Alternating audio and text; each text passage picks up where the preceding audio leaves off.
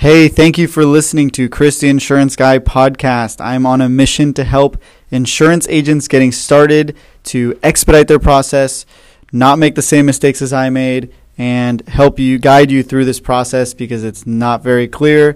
And hopefully this is bringing some value to you. And if it is, please subscribe. Please share this with one of your friends that might get some value from it as well. And let's get right into it. Hey, what's up, guys? Wanted to come back with another video. I think this one's really important, so please listen up. How much should I invest in starting my insurance agency? This is a big question. Very important, especially just people getting going, so let's dive into it.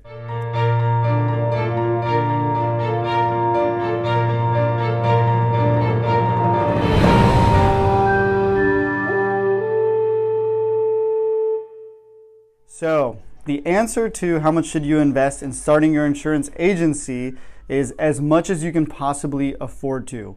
Insurance is a game of time. The sooner you kind of build stuff up and you build up that book, the sooner it starts to renew, the more the cash flow really starts to get going year after year. So the more you can build it up early, the better. At the end of the day, regardless, how much you invest, you want to make sure that your sales are exceeding your expenses.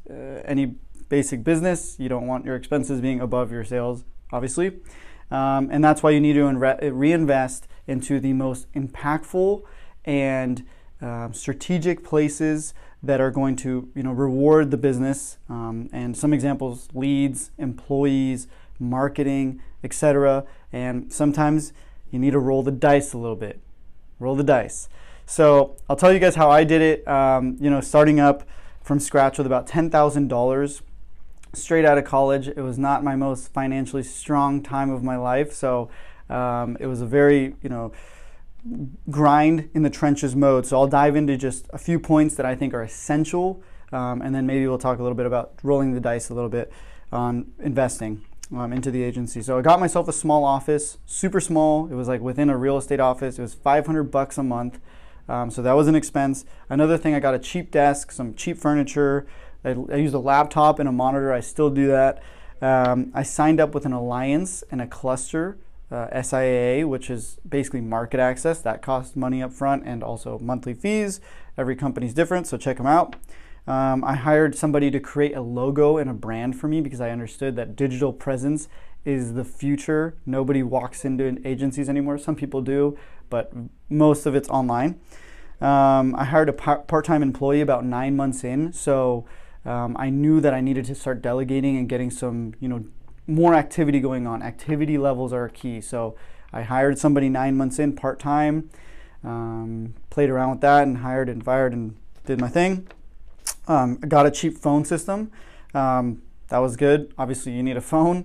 These are all essentials. And then one of the things I kind of did to roll the dice a little bit, I bought a bunch of gift cards, $5 Starbucks gift cards, and literally blindly sent them out to loan officers, real estate agents. So I spent about like $500 a month just on gift cards that I was just blindly sending out because I realized I don't want to be targeting people always. I want to go straight to the source. And me being nobody, starting from scratch, a young guy, agency, nobody knows who I am. I need to get my name out there and go to people that already have those relationships, have that trust already established with customers, high net worth individuals. And I went after loan officers, realtors, and just sent them gift cards. It was a big rolling the dice, spent a lot of money on it. Ended up working out very well. For every dollar I spent, I got about $4 back because I did my analysis there. So other than these things I just mentioned, I want to talk about how I worked extremely hard. So be prepared. There's a lot of work ahead of you too. It's not just, you send out some gift cards. Like I texted. This is one thing I never talked about. I literally went through every single one of my contacts. I think I had like 1,000 contacts, and I texted every single person in my contact just saying, hey, it's Chris. Remember me from middle school? I just started an agency, and if you ever need help with a quote, please let me know. Or friends or family, I'll send you a gift. So I did that. Another thing I did was I would send out 100 a day loan officers. I'd go on LinkedIn and just say, hey, if there's ever anything I could do to help, please let me know. Would love an opportunity to help run you guys a quote for one of your clients. 100 a day. I wouldn't leave until I had 100. And I also walked into a bunch of State Farm and Farmers offices locally. Everybody has one that you could like throw a rock, you could hit like 3 State Farm offices. So they're everywhere. Like you can walk into State Farm agency offices and say, hey, I'm an independent broker just down the street. If there's ever stuff you guys can't do or you guys get stuck with stuff, let me know. I'm happy to help out. I'm a broker and I have lots of flexibility with weird stuff, and that's how you can get some deals too. So ended the year, first year, with about $250K in premiums sold. So that was just about breaking even on my investment plus expenses. So at that point, I was extremely happy. Young guy, didn't lose money my first year in business, so I was excited. And guys, my belief is that if you break even or your first year or two, obviously shoot for the stars and try to make money. But if you're breaking even, you have to, that's a good year, first year. Don't hold back on your reinvesting. The more you can invest, keep your expenses as low as possible. The more you invest, the better. And my suggestion is to anybody out there, your first 2 to 3 years, sacrifice those years by pouring the money back in so that you can build up the business. Delayed gratification, that is the key to building up something successful. And even if you can do it longer than 2 to 3 years, then go for it if you can afford to. So, that's pretty much it in a nutshell. Also, last tip, keep a safety net of money in case you don't want to run out of money or expenses being too high. That's how businesses fail. So in case everything goes sideways or another coronavirus wipes out the insurance industry or Amazon knocks us out, we don't know what's going to happen.